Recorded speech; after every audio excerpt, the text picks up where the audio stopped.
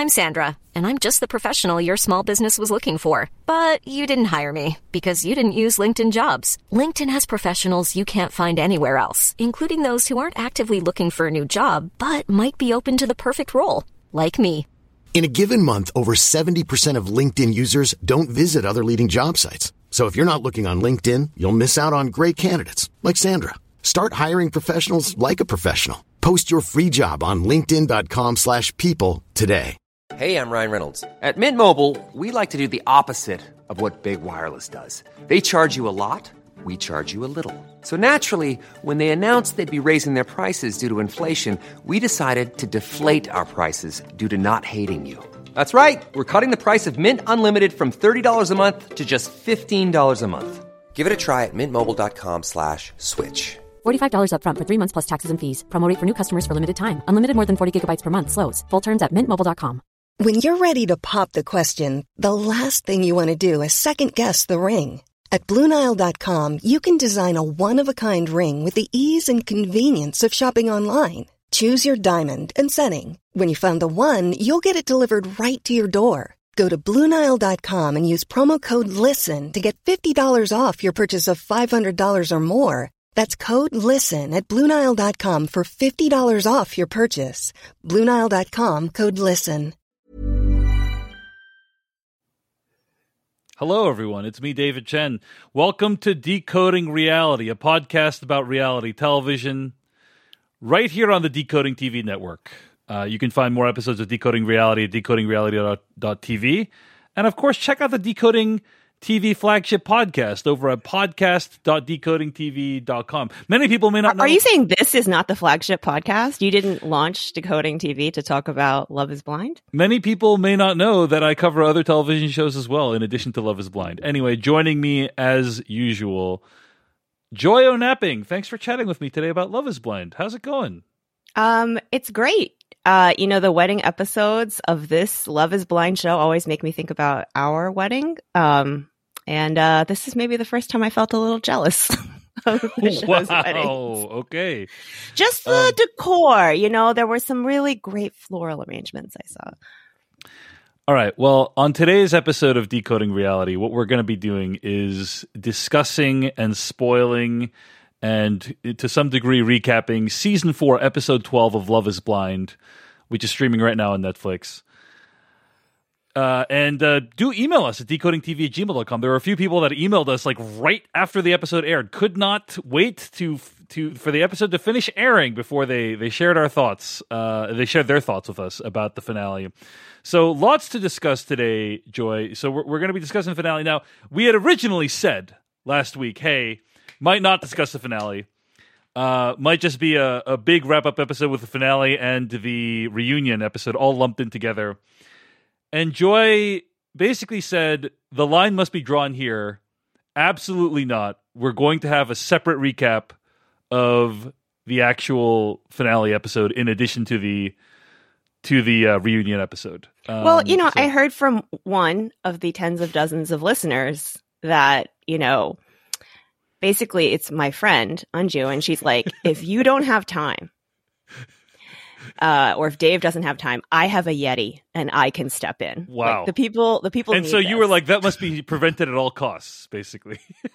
Okay, to be a little more serious, the challenge was that yesterday was my birthday, which was very lovely, but it was I was potentially going to be on the road. So things came together very last minute. That is not any kind of critique of David as a husband, but just the situation was very fluid. And so I wasn't 100% sure what we could commit to. But here we are, the morning after. Yes, the morning after the finale has aired, and we are here talking about it. So let's get into it.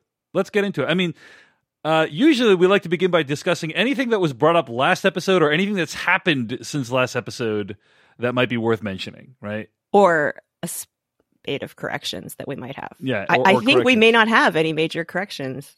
No major corrections. Anything else that came up, Joy, that you wanted to mention before we get into kind of overall thoughts on this episode? Well, I do want to share contextually, because it was my birthday, that we watched this immediately after eating birthday cake with our our friend Carter, and my parents, who ordinarily would not have been there and also have never seen a single episode of this show. So watching them react to it was pretty funny. Yeah, so we watched the Love is Blind season finale with Joy's parents, who had never seen an episode of Love is Blind before, and she may refer to their reactions during the course of this podcast episode. Yes, and they've never seen any reality dating show, so they really have no frame of reference for any of this. Yes. I think you also wanted to bring up some news about Marshall that's come up since the last episode, right? Well, this is a small thing, but Marshall, as you mentioned previously on Decoding Reality, many of the participants in Love is Blind seem to have been given way freer reign to talk to the press and post and whatever. And I think that's partly, Netflix wanting to actually get attention for the show. My sense is that they have perfected the template for how they do PR for the show at this point, because nothing was spoiled in advance by the cast members, but they still did a ton of press during the season. So I just think it was very smart. Before, I think it was lockdown, don't say anything to anyone. We don't want anything to be spoiled. This season, it was more the cast members can talk and everything's going to be okay. And so they even had a pods bus, I think, in New York City where you could meet Deep. Oh, well, there's activation. It was activation. Yeah. There's pods around the country where you could it was meet Bartiz and Kwame. That won't go sideways. Yeah, but eventually they're going to start developing ways for people to want to watch the show. No, I'm just joking. Anyway, go ahead, Ms. Joy. What were you going to say? Well, so in one of these interviews that Marshall has given, and so I appreciate that it feels like in the past seasons, the cast members have been really disempowered and held down. Yeah. Raring at the bit to give chomping at the bit to give their side of the story and been unable to do so. And that's a terrible feeling for them. Yeah. On the other hand, this kind of free flow of information means that the show, or what we think of as the stories of the show, extends so far beyond the boundaries of watching the show that it's quite hard to keep up with. So probably people didn't pick up on this necessarily, but Marshall gave an interview in which he was asked, did you talk to anybody else from the pods after you and Jackie broke up? And he said, yes, I talked to Keisha. Now, the producers aren't going to highlight this because they never showed Keisha in the first place. But it basically sounded like a pretty sad story. He said, he was very gentlemanly and vague about it, but he said, I feel a lot of regret because I think I led Keisha to believe there was a chance there that wasn't really there. And so who knows what other kind of tentacles of real experiences people are having that we aren't even necessarily exposed to. Indeed. There's a few other things that have actually also occurred. I don't know if we want to talk about the Jackie apology, or not Jackie apology, Jackie Instagram. Oh, I was like, Jackie's never going to apologize. Yeah. She won't apologize till she's 90. Let's put that up on the screen here. Putting up on the screen. And I'll read from it. So Jackie from the show posted the following quote, I have seen the latest episodes that have premiered on Love is Blind, and I must speak the truth. David, we talked about this last time. Can we? Did I don't remember reading this whole thing, though. We didn't read it, but we covered all the content in this. Okay. Well, never mind then. I'm very up on the latest with Jackie. I'm watching Jackie like a hawk. All right. I think the main update I can offer is that I had my teeth cleaned and she was not my dental hygienist. Yes, so that was a big step. Okay. And then also Chris Yimon in the YouTube chat at youtube.com/decodingtv says Wendy Aerospace Engineer did get engaged on the show. There's a People Magazine article. The kickboxing aerospace engineer. So according to People Magazine, which I am reading right now about Wendy, aerospace engineer, Jimmy and Wendy got engaged after being each other's top picks from the start. They bonded over their joint interests, including shared careers in engineering, and their relationship continued to grow over time. Once they returned to Seattle, Jimmy and Wendy dated for 3 months, but she ended up breaking up with him after realizing they had different perspectives on dating. They have since remained on good terms, end quote. So... that sounds like a very Seattle couple we missed out on. Real emotional roller coaster. Real emotional roller coaster there. I do think that we may not know every couple that's ever gotten engaged on the show that didn't kind of make the final edit of the getting the weddings produced. But I think that none of them have gotten married, if I'm right. I'm not. I do not endorse that statement that Joy just made because I have no proof. So we're gonna probably have another fact check. Joy is just throwing around random assertions in this podcast. All right. So episode 12. Let's talk about it.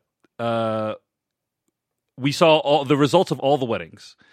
And I think this is this I am pretty sure of. This is the highest success rate in terms of number of weddings that actually went through. There were 3 weddings where both parties said yes out of 4 possibles.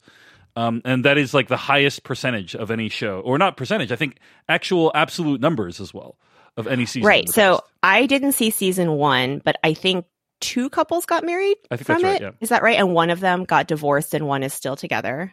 Is that... Let's not put out stats that I don't think that's right. So let's not put out stats that we don't know. Okay.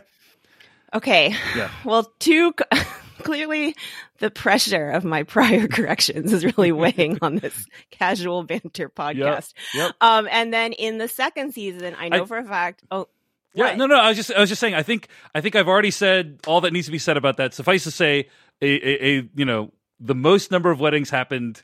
And that's great for Seattle because it shows that Seattle is just full of loving people. That's all I wanted to. Well, okay. Can I say typically, like 2 couples get married? It feels like it's in the 1 to 2 kind of range. Yes, precisely. So to get to 3 feels like a really big deal, and then to have lost Marshall and Jackie, so there were only 4 chances, quote unquote, to have 3 out of those 4 feels quite surprising. Mm-hmm.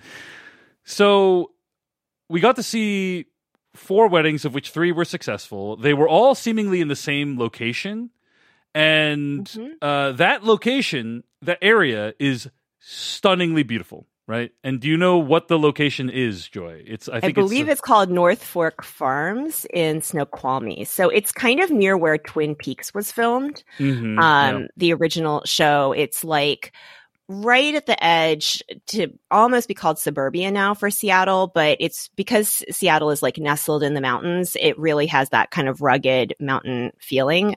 It is, I thought it was stunning. I would have been, thrilled to be gifted that location for my wedding. Right. Like, especially coming from like season 1 of the show where the wedding looked pretty sad. I have to say, like it was in a conference center room. Yeah, and it's just like and they're fitting everyone in there. It looked like it was like in a hotel like lobby basically, and which is not. There's nothing wrong with getting married in a hotel, but it just you could feel that they're just trying to cram as many weddings into the most efficient space possible in season 1.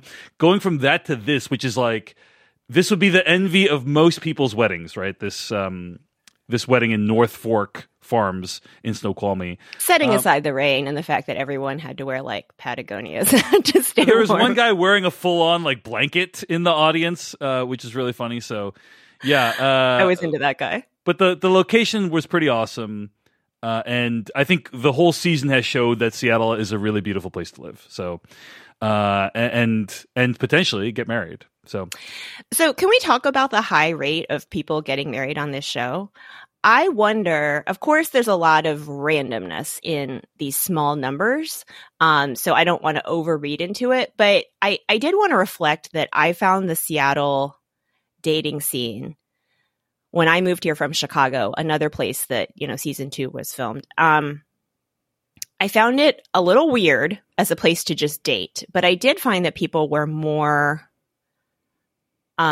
ready to settle down. There were more single people at different ages. So in Chicago, I really felt like you kind of lived on, this is just my own experience, but like on a conveyor belt where you live in this neighborhood if you're right out of college and you're rooming with a couple friends, then you move to this neighborhood when you're a young professional, then you move to this neighborhood when you get married, and then you move to this neighborhood when you like have a stroller but haven't put your kids into school yet, and then you move to whatever neighborhood or the suburbs when you are ready to put your kids in school. And it felt like you were on this kind of path through the city, at least among my friend group. And there's a lot of privilege in what I just said. I want to acknowledge that.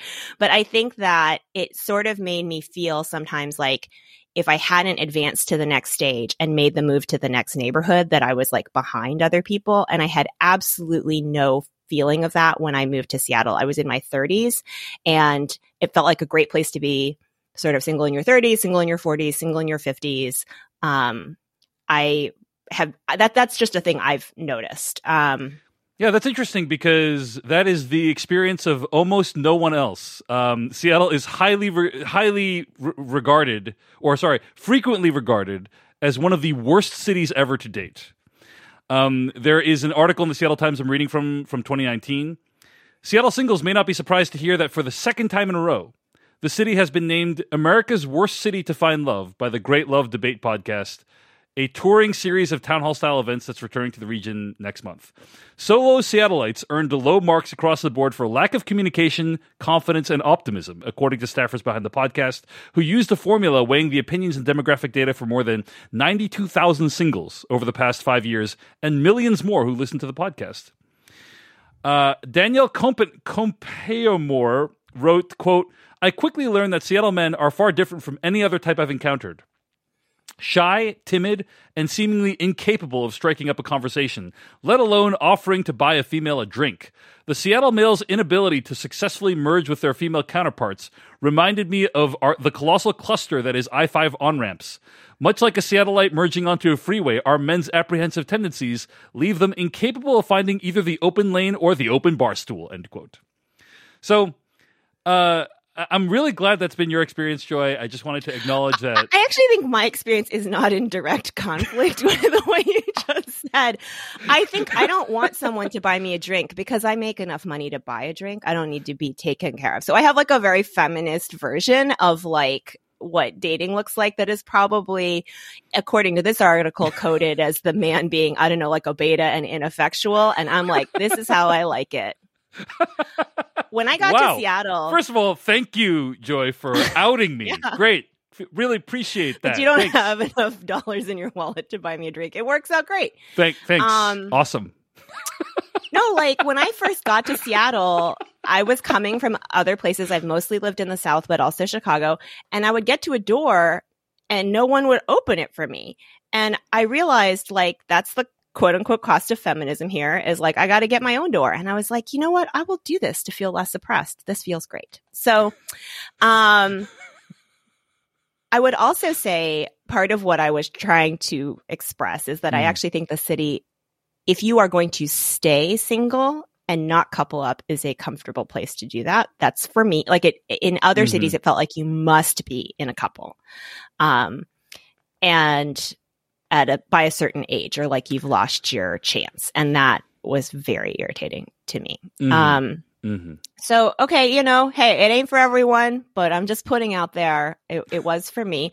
And a small note about the on-ramps for I-5, I think what that person is speaking to, since this is probably our last chance to talk about Seattle culture, is the fact that when people drive here, they also have that sort of timid, shy, retiring energy when they drive on the highway. They tend to drive the speed limit. They merge early. If you have to have a force merge, it's just a very sort of polite, rules-based feeling. And so just FYI, if you ever come here, don't be the jerk that merges too aggressively. Now, I know you have different feelings about that, David, but it is a very different subculture than anywhere else. I'm still reeling from the fact that I think you just called me a beta in front of everyone, which is now I feel like I need to defend my honor, but that's okay. I'm so secure in my masculinity. I'm just willing to let that sit there. So let's move on to the episode. Let's move on to the developments that have occurred, shall we? There's no other meta topics, right? Not unless you need to book time at the shooting range later to prove how alpha you are.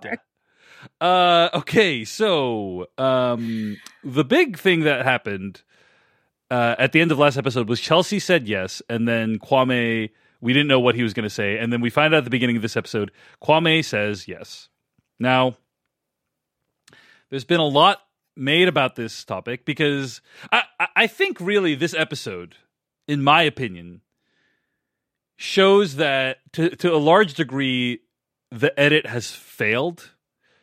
Love is Blind season 4, the edit has failed because everyone was expecting Kwame to say no, and everyone was expecting, and nobody understood kind of the extent of the problems between Micah and Paul.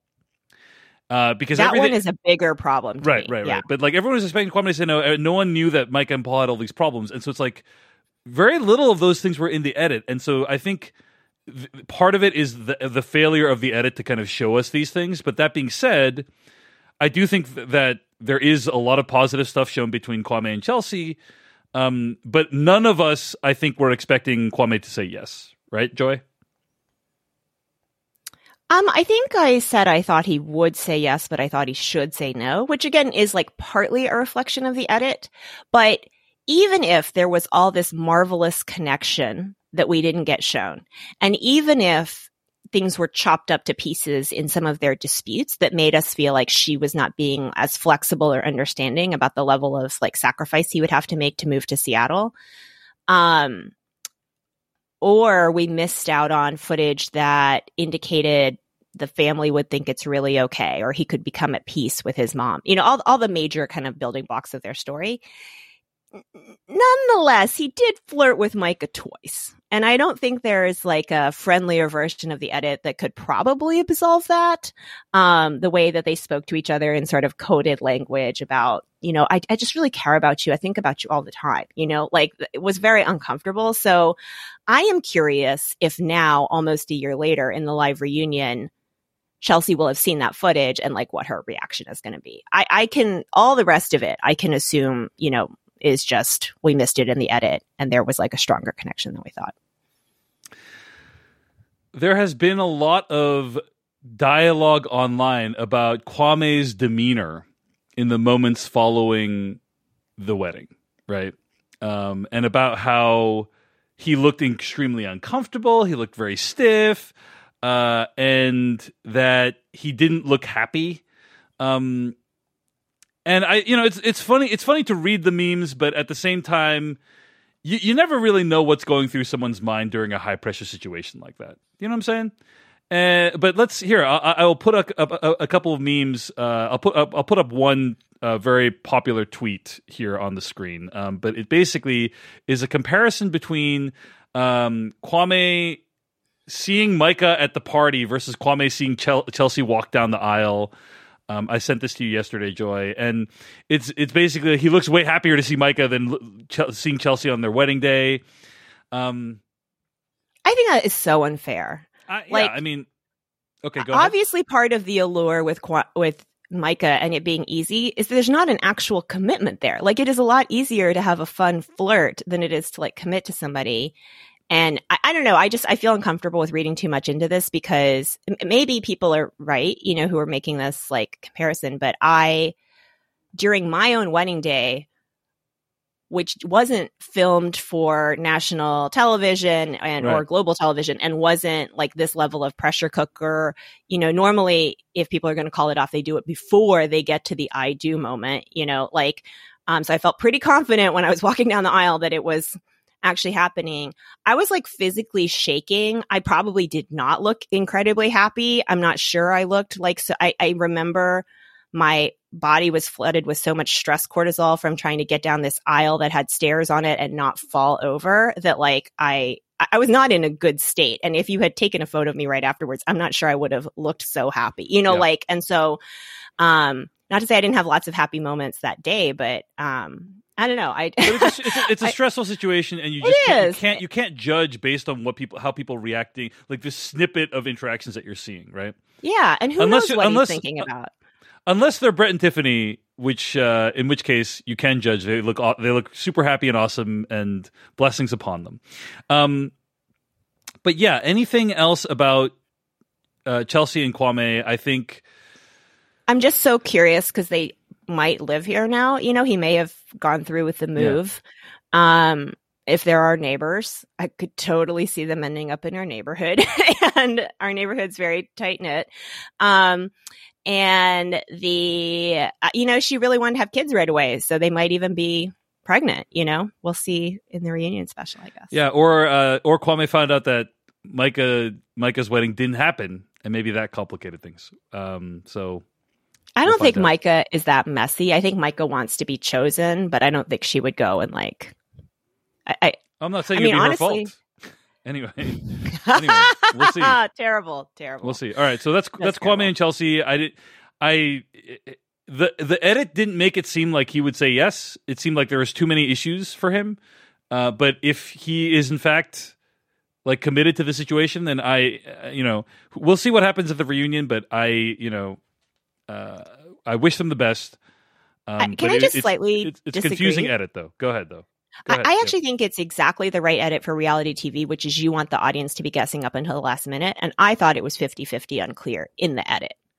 Which way I see. For me, I thought it was like very heavily leaning against. That's kind of, I would say like 80-20. So, and then for it to be 80-20, he was going to say no. And so for it to be a reversal of that was a little bit disorienting personally. But anyway. Yeah. Well, SK said no after we got an edit where we thought he would say yes. So yeah, but they still were together. Like it was very different than the other no's that have been on the show. Okay. Anyway.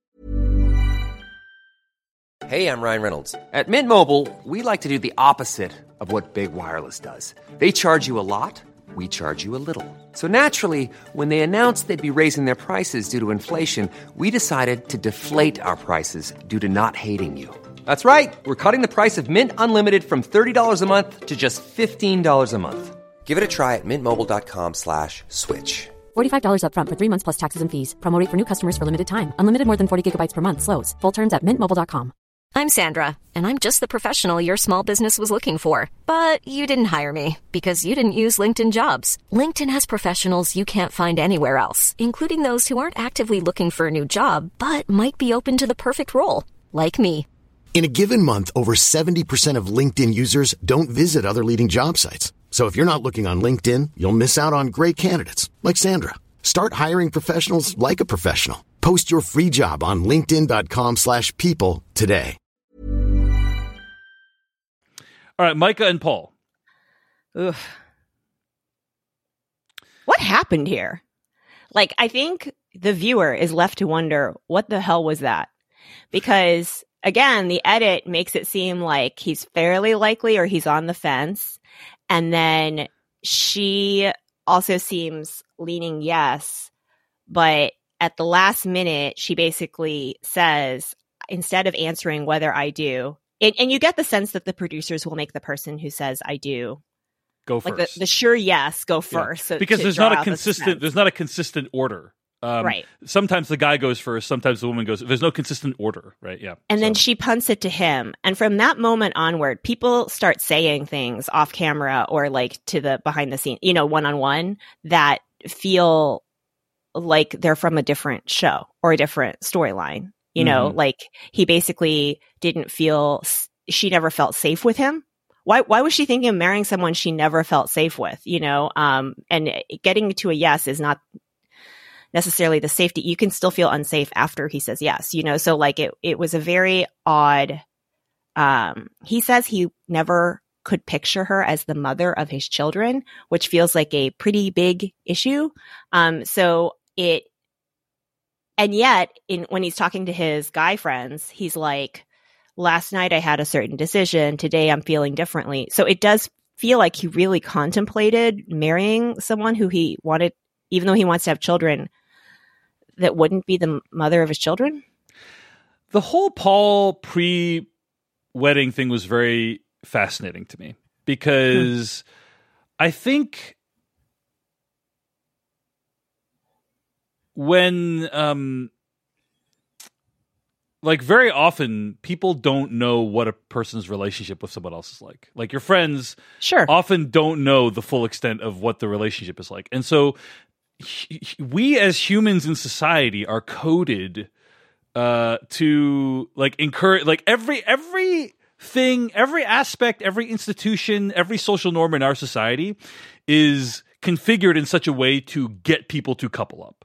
Right. And Paul is having really genuine struggles about it. And he's saying, hey, I'm not sure about this. I'm not sure about that. Every single person he talks to says, hey, Paul, you're overthinking it.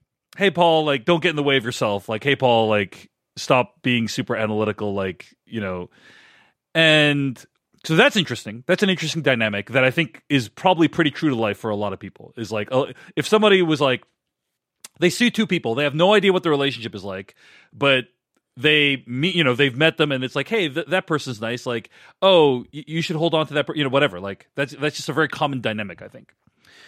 Unless it's like super toxic, which I don't think this was, right? I think what you're saying is other people not being able to see fully into a relationship when they see that something is like kind of good or good enough or the person seems nice will kind of tell you to go for it.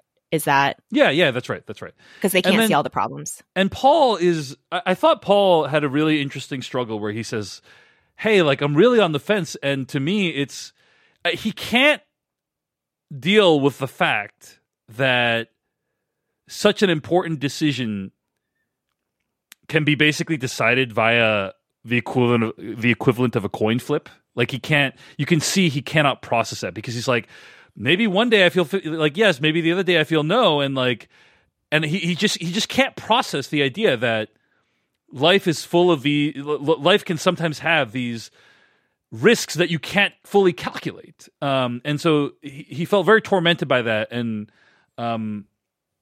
that's something that I understand. Just as somebody who has difficulty making big decisions sometimes, like I understand that. But then, as you point out, there seemed to be a whole subplot that was missing from the edit where neither of them really felt like they were comfortable. There's been a whole conspiracy theory that's come up online that Micah threw it to Paul because Micah was going to say no too, and she didn't want to look like the bad guy. The other theory is that Micah knew that if she said yes, it would sway Paul. And so she was trying to kind of be compassionate to him. That's kind of the most surface level reading, which I actually am fine with either reading. I think either could be true. But I didn't know if you had any opinion on like which one of these theories might be accurate, Joy. I mean, no. I think just like I can't read what Kwame's body language was. I don't think it's knowable. But the way she said it, it was a little bit of a pre-prepared sounding language, so I think she had planned that. It is really odd. I mean, we have not even talked about Shelby, who gets an awful lot of screen time throughout the season, showing up with her like disdainful glares and side eye throughout the whole thing. And then at some point during the wedding saying, I'm not drunk enough for this.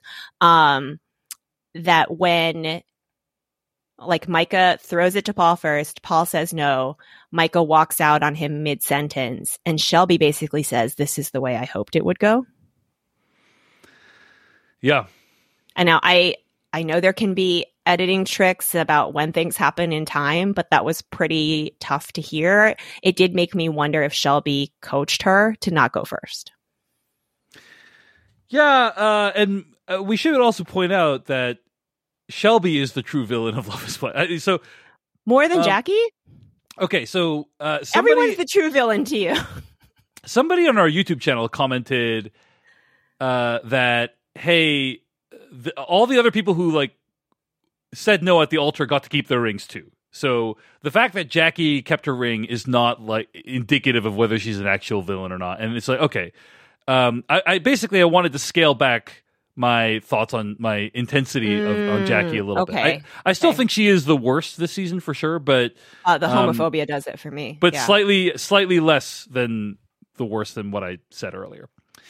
That said, Shelby's reaction, I do think, is genuinely reprehensible. Like, I think that to take joy in your friend's humiliation, even if it is an outcome that you wanted, you're being filmed, Paul's not like the worst guy in the world. Like that Micah certainly has strong feelings about it. And then to be like gleefully laughing while your friend's storming off the stage, it's rough. It's not. It's really tough. It's not good. That is not a good friend.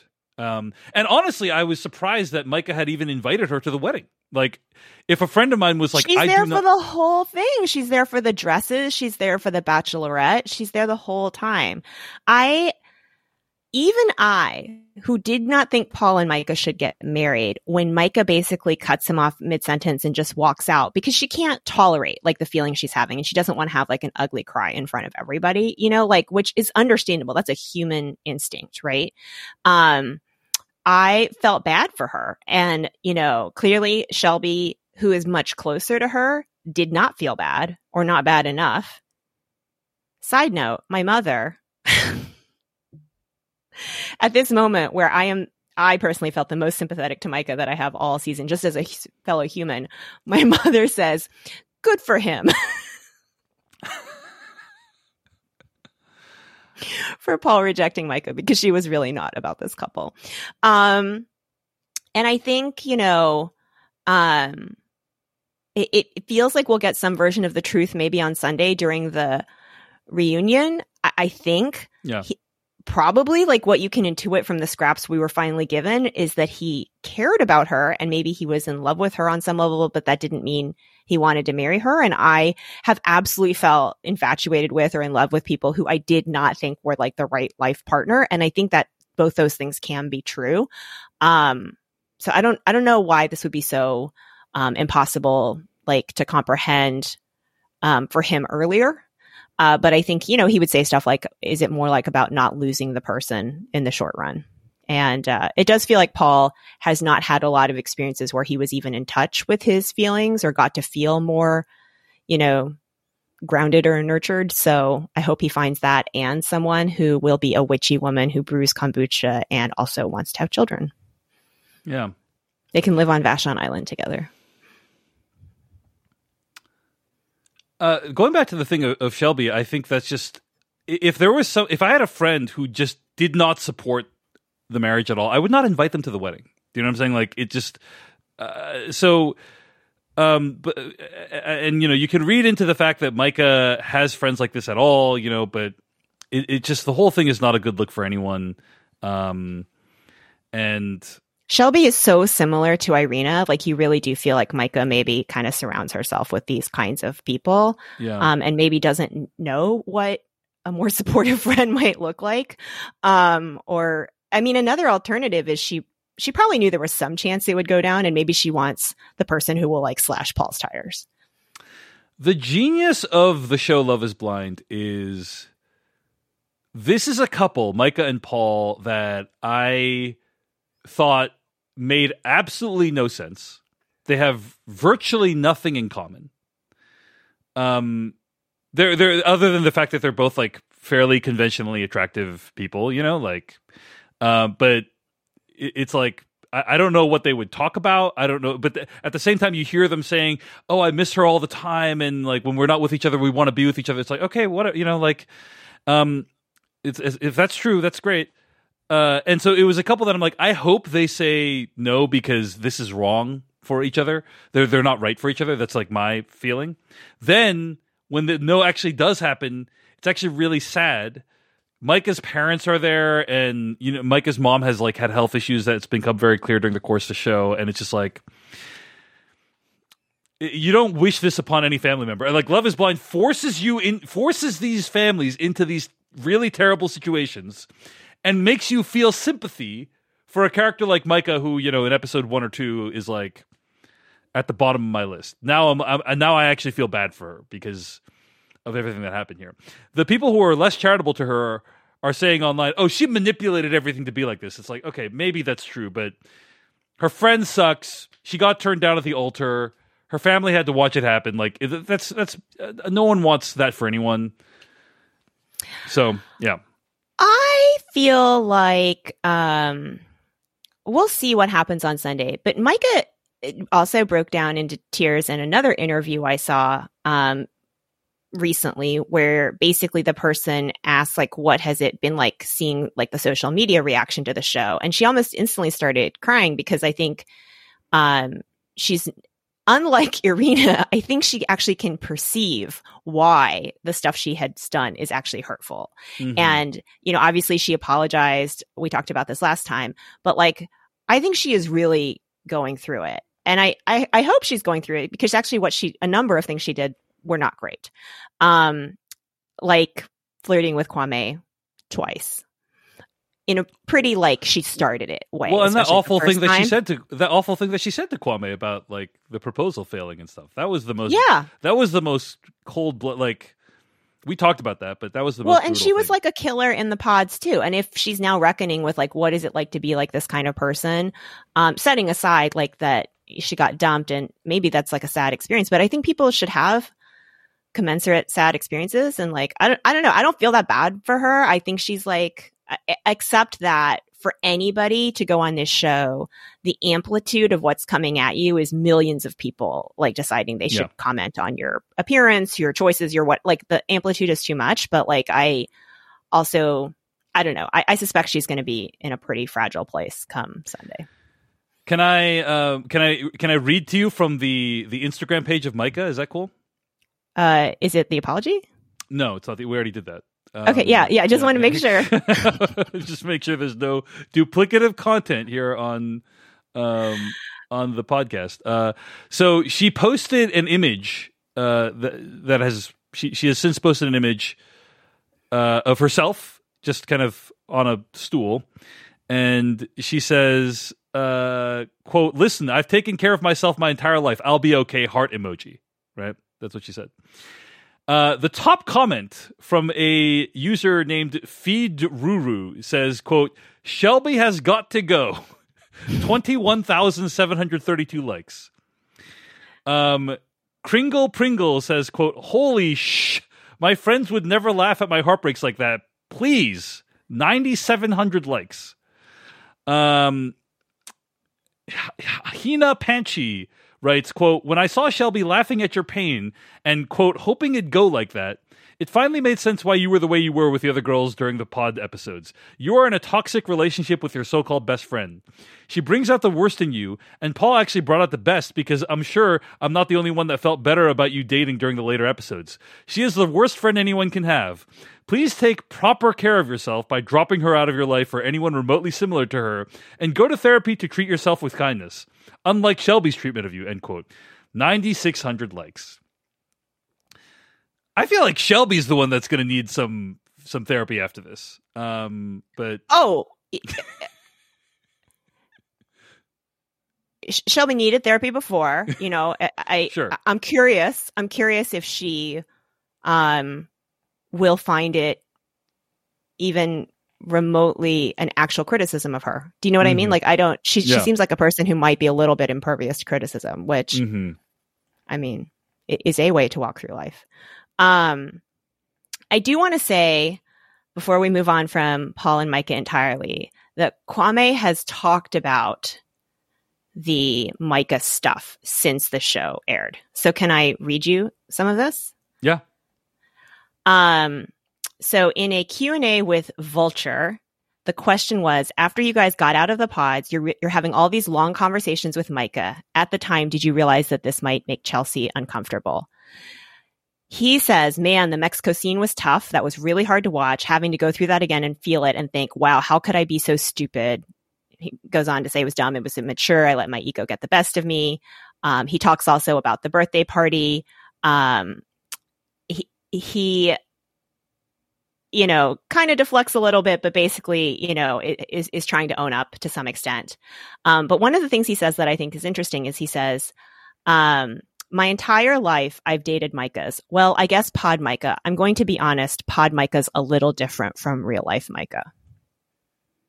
And I feel like there is a duplicity in how... Duplicity's way too strong. But like you and I talked about in the early episodes, how it really felt like people were finally entering this and playing it like a game. And I would put Micah at the top of that list. I feel like there was a lot of energy with the wedding included, which is like she just wants to win. She wants to win the final thing and get the best outcome on paper. And if down the road that means a divorce, then fine, you know? And I do think that's a way to do this. And I'm sure the pressure to say yes on some level is actually quite high. So anyway. All right. Anything else on Micah and Paul? I don't think so. Okay. But I think the shock was not that somebody said no, but it was the all the subtext that poured out afterward. Right. And I would agree, you know, people can have their own opinions about whether Micah set this all up or whatever, but I think, I do think it is open to interpretation. I don't think there's a definitive case to be made other way, unless or until Micah actually comes out and explains what happened. So, I do have something to say, and it's really catty. Okay, go ahead. I think Micah looks stunning. I think her dress is incredible. The tailoring is incredible.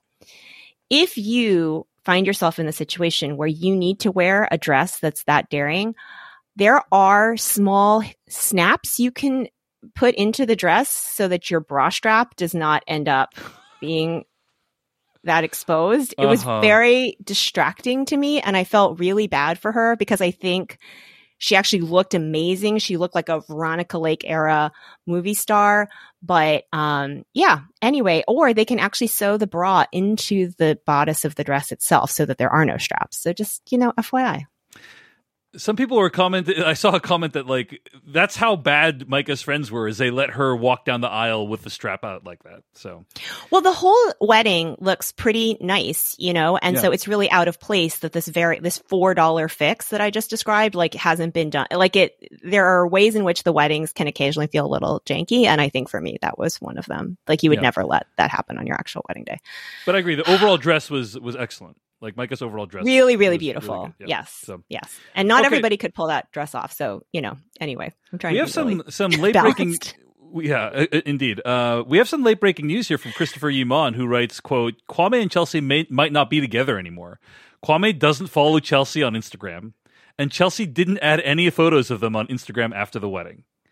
So, bad sign. Bad sign when you don't follow. Yes. Yeah. And this Vulture conversation, which you can go look up, he does say, in present tense, I'm her biggest hype man. She's my biggest hype man. She's met my mom now. I don't know. TBD. Maybe she just got real mad in the past few weeks, which I would understand. All right.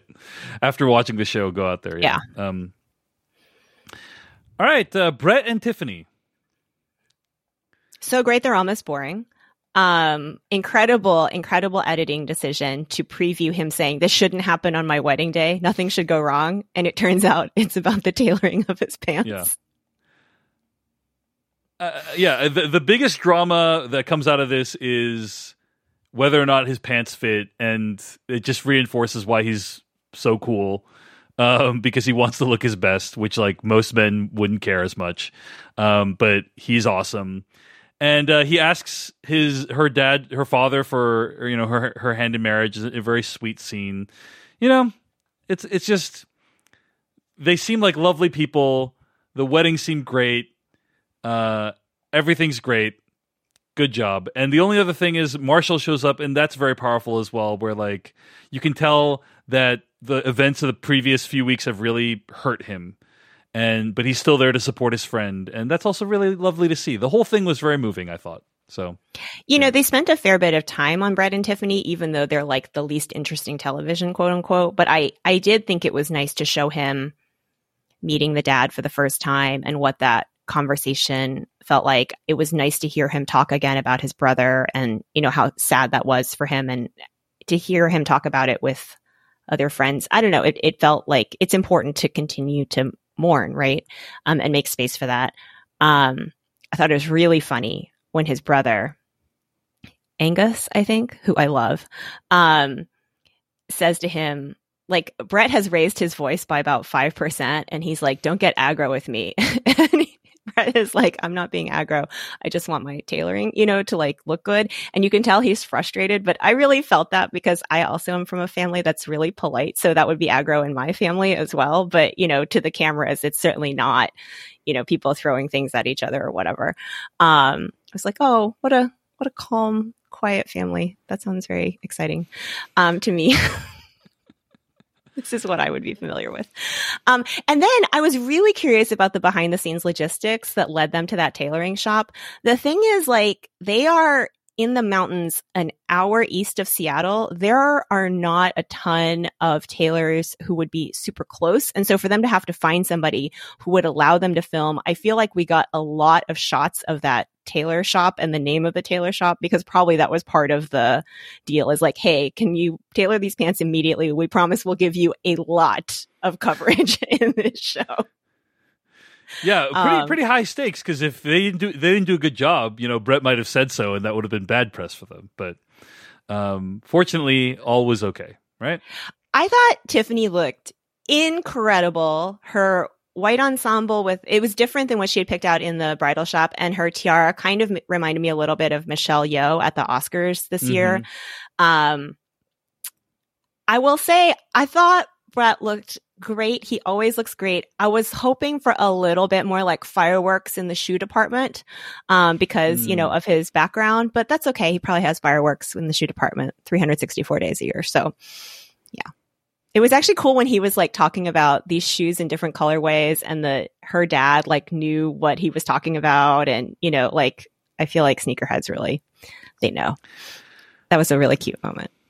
Brett and Tiffany almost justify the entire existence of this horrifyingly terrible show in general, because hey, if the show can bring those two lovely people together, maybe it was worth all of the horrors it has inflicted upon our society, They're also 34 and 36 respectively, and if the show cared about having people actually get together successfully, I do wish the show cast slightly older people more often.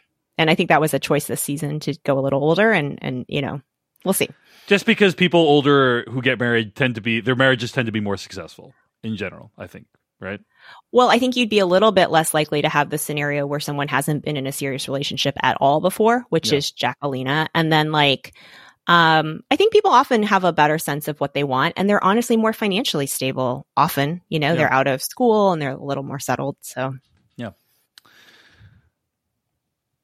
I think Brett is probably the most financially successful person on certainly this season, or one of the, right. And it just struck me that he's got probably a pretty important job at Nike, and it's probably like a kind of a somewhat of a reputational risk to go on a show like this, I would say.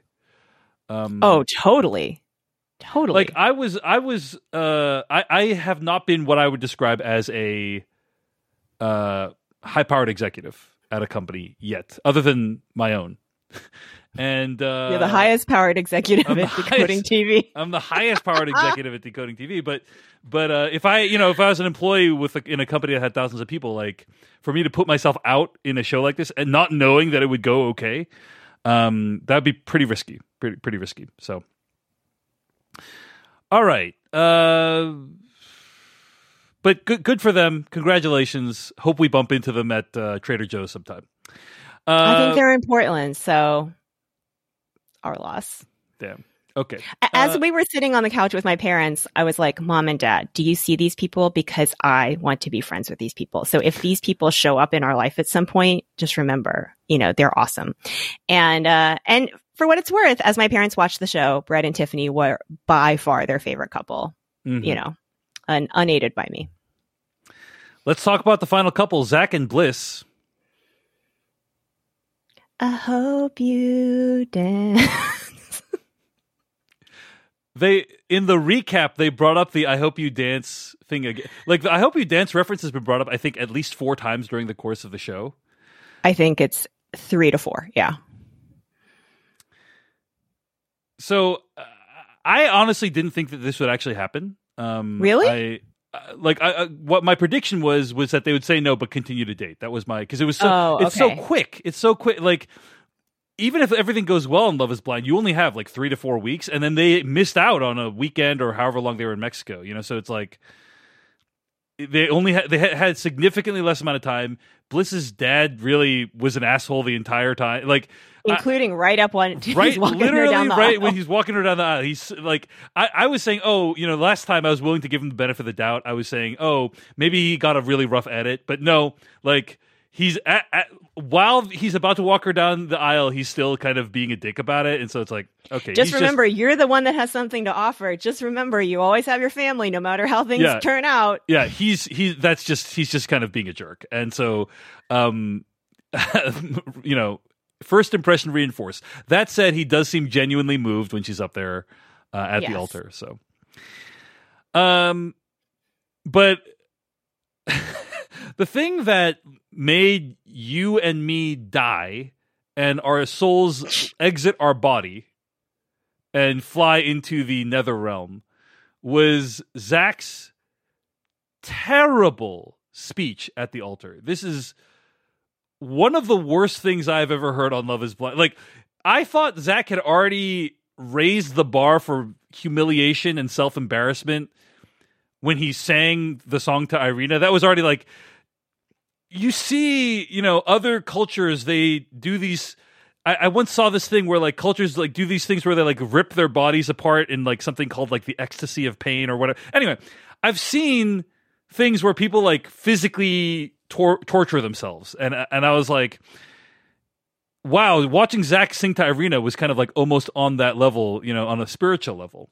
But then I watched Zach give this speech to Bliss at the altar, and it is so awful because, first of all, it doesn't seem like it's prepared. So it seems like he's just riffing.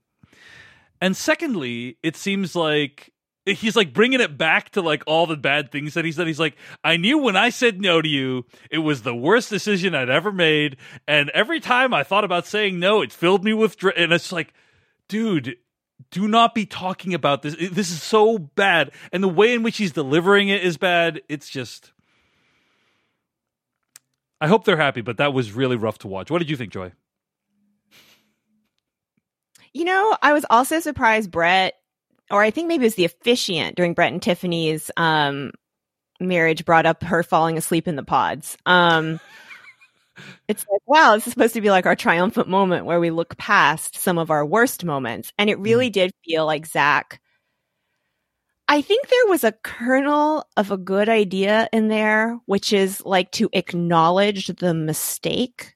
But I feel like it then makes it about him, and on some level makes it about Irina, who he doesn't mention. He doesn't say like saying no to you and then also saying yes to Irina made me real. So there's something like only dwelling on the negative or the lack of. It made me realize how much I missed you. Like, why don't you just say some of her positive qualities? Like, which he eventually slowly gets to. It is a little discursive, and a little meandery the way he gets there. And watching her face, because she bounds up and she looks like so happy, and then watching her face become more like, where is this going? As she is having to stand up there. I think Bliss has to probably put up with a lot to be with Zach. That said, Bliss is given these interviews in which she talked about the insane chemistry they have. And for me, that's not necessarily captured in the edit, but I believe it to be real. I don't think she's lying. And so I think there might just be something between them that we don't see. He really does come back to the owls and the I hope you dance again as like the signs that they should be together. And I suspect these and you and I are like screaming at the TV saying, it's just a coincidence, Zach. It's not that big of a deal, basically. There are a lot of owls in the Pacific Northwest. It's a theme in Twin Peaks, which is shot in this area. It would be one thing. It would be one thing if it was, hey, my life's passion has always been to feed the poor, and she's like, and that's been my life. Oh my gosh, that's a huge, That's like something that speaks to you, like the core of who you are, Oh, like your values or your But it's just like priorities. She freaking likes owls in the song "I Hope You Dance." It's just, again, if they are happy together, great. I love this journey for them, but to kind of present these things as like major milestones or achievements or whatever, like huge unlocks, is just ridiculous. And then to follow it up with that speech was just excruciating. Okay. That being said, they seem very happy together, so good for them. I will also say her dress, I was pretty nervous about based on the bridal shop. But I think, the little sleeves are a little odd to me, but like, I think it kind of comes together, and, she looks lovely on her big day. So, we might see them out and about because Kwame had to move from Portland. Tiffany moved to Portland, but this is the actual Seattle couple. So maybe we will run into them at the Trader Joe's. Yes, very possible. Very possible. And then they play the song "I Hope You Dance," and not only do they play the song "I Hope You Dance," but they play it for like the entire duration, I think, or the last like 3 to 5 minutes of the episode is that. So you really get the feeling that they spent, and I have a feeling not all the weddings listen to "I Hope You Dance" at their reception. So you get the feeling they spent, probably my guess is, hundreds of thousands of dollars to get "I Hope You Dance" to play on Love Is Blind. Their largest musical cue expenditure by far ever. Everything else sounds like it was downloaded royalty free. Yes, absolutely. Absolutely. Like, so they're calling up. They're like, "Hey, have we ever done a song where you need to pay royalties before? I've never dealt with this situation before." They had to build a whole music department in order to play "I Hope You Dance" over the ending of these people's weddings. Alternately, someone called Leanne Womack and said, "Man, we got this tearjerker of a storyline. Can you let us have it for free?" Because I was trying to explain to my parents, who again don't know anything about reality television and really they barely watch television. They recently have started watching Breaking Bad. So they're like, "Oh, so this would be cheaper than Breaking Bad to make?" And I'm like, yes, it's so budget that the edits don't even make sense and no one has the time to fix it or care. So the idea that they would blow a ton of money on music at the end is really, really shocking. Yeah. You get the sense a ton of stuff is donated for the publicity, venues are donated. So yeah, and yet we got this huge emotional payoff. I guess it feels pretty hollow to me. It felt very hollow to me too. It's not like, "Hey, I hope you dance" was my mom's favorite song, and the reason it was important was because blank. It's just, hey, it's a song I liked. I happen to like. I think, right? Was there any backstory behind it? I don't think so, right? I think it's a little more than that. So if you listen to the lyrics, it's clearly about.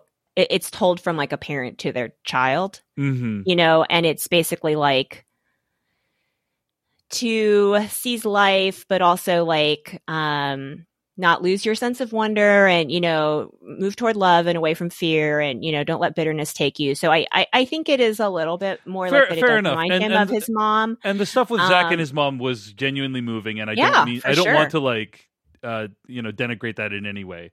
But I just feel like the show literal dance was quite awkward. People were crammed in around the bar. It was not a dance floor, and the people around don't really look like they're having a great time. They look like they're freezing, and some people are kind of like staring off into the distance. I feel like probably somebody held up their iPhone with the song on it. Like it's not, it doesn't feel quite the triumphant moment that it should be. I am just upset that the show has been trying to gaslight us into thinking that is not a Common song. That is really why I'm so upset about it. But I think she won like a Grammy or something, or a country music award. Like I think it's like a pretty big deal. It's like the most famous song in her career. After Coffee with Jess in the chat says, "I guess I was the only one bawling during that part. LOL. But I am enjoying your Zach rant regardless." So I Hope You Dance won the 2001 Country Music Association Award for Single of the Year. It also won the Grammy Award for Best Country Song and was nominated for Grammy Award for Song of the Year. Released in March of 2000, the song reached #1 on both the Billboard Hot Country Singles and Tracks and Hot Adult Contemporary Tracks charts, and also reached #14 on the Billboard Hot 100. I'm just saying, this is not an obscure song, okay? This is not some freaking deep cut. That is all I am saying, okay? All right. I do think it worked, and since they paid the money for the song, the fact that they ran it over everybody's final, wedding shots. By the way, the weddings, like the little thing with Brett and Tiffany in the vintage green truck, like there were a lot of really nice little extra shots, I felt like. They have really, really, really upped the wedding part of this in a way that I appreciate, because for people to put themselves through this humiliation, I think they deserve an actually decent looking wedding day at the end of it, 100%. Absolutely. Absolutely. Okay. Well, that's going to wrap us up here today on Decoding Reality. You can find more episodes of this podcast at decodingreality.tv and check out our other TV coverage at podcast.decodingtv.com. Joy, we have 23 viewers live right now in the YouTube channel. That's almost 24. That is about 95% of our audience that listens to the podcast is currently live in the YouTube channel right now. So thank you so much for joining us today at youtube.com/decodingtv. Really appreciate that. In 2 days. No, 1 day. Tomorrow. Yeah, tomorrow. 36 hours. At 5 o'clock Yeah, Eastern? 5 Pacific. Or 5 o'clock 5 Pacific? Yeah. We will be watching live. Who knows how that's going to go? I think Josh will come back. Like, I'm worried Jackie's going to, like, throw the ring in Marshall's face and start a fight, but we'll see. She seems very upset. She seems very, very, very upset on Instagram. Yeah, that's why I wanted to read that thing, because, I was trying to explain how upset she was. So I think it will be a very unpredictable reunion, and I have to say there is a frisson of excitement about this reunion because it is live. So it's a key part of their advertising has been we don't know what will happen during the reunion, and I would say, by the way, also when you watch the Chris Rock special, which they also broadcast live, they edited out some portions of it, or it was a slightly edited version that went up like VOD afterwards. So they will make it available afterwards. But if something happens or someone swears or goes on a rant against, a minority group or whatever, they may edit it out. So I do think it is a thing that is worth watching live because you don't know what the VOD is going to be. There will be a VOD, but you don't know if they're going to take anything out. So, well, Jackie says she has receipts of Marshall, like with a transphobic slur, and that will be in the reunion. I don't know if she knows that because that's like a pre-planned segment or something. I don't know. If Marshall has used a transphobic slur, that's not great for Marshall. It doesn't change anyone's view of Jackie, so I don't think that's like going to help her the way that she thinks it might. But Yeah. Whatever. It's going to be real messy. And then Brett and Tiffany will be like, we're fine, and like run off the stage and hopefully like stay away from whatever melee breaks out. I do wonder if this will be in Seattle versus, a soundstage in LA. But I'm not going to be arrested for trying to break into anywhere on Sunday. That's my goal. All right. Thanks for listening. And if you're a supporter. And we will react, right? Yeah, our current plan is to watch it and then do another broadcast at youtube.com/decodingtv. And of course, you'll be able to listen to that at decodingreality.tv as well. And if you want to support this show, there actually have been a couple of subscribers, paid subscribers, that I think have signed up because of listening to Decoding Reality. So if you want to support what we do, decodingtv.com, become a paid member. You get everything in podcast form, ad-free. Thanks to everyone who's a supporter there. So. Yes, all right. Thank you. Until tomorrow, goodbye. If you're looking for plump lips that last, you need to know about Juvederm lip fillers. With Juvederm Volbella XC and Juvederm Ultra XC, your lip look, whether it's subtle or bold, can last up to 1 full year with optimal treatment and no additional maintenance. Find a licensed specialist and see if it's right for you at Juvederm.com today. That's JUVEDERM.com. Add fullness to lips in adults over 21 with Juvederm Volbella XC or Juvederm Ultra XC. Do not use if you have severe allergies or a history of severe allergic reactions, or if you're allergic to lidocaine or the proteins used in Juvederm. Tell your doctor if you have a history of scarring or taking medicines that decrease the body's immune response or that can prolong bleeding. Common side effects include injection site redness, swelling, pain, tenderness, firmness, lumps, bumps, bruising, discoloration, or itching. As with all fillers, there's a rare risk of unintentional injection into a blood vessel, which can cause vision abnormalities, blindness, stroke, temporary scabs, or scarring. For full, important safety information, visit Juvederm.com. Planning for your next trip?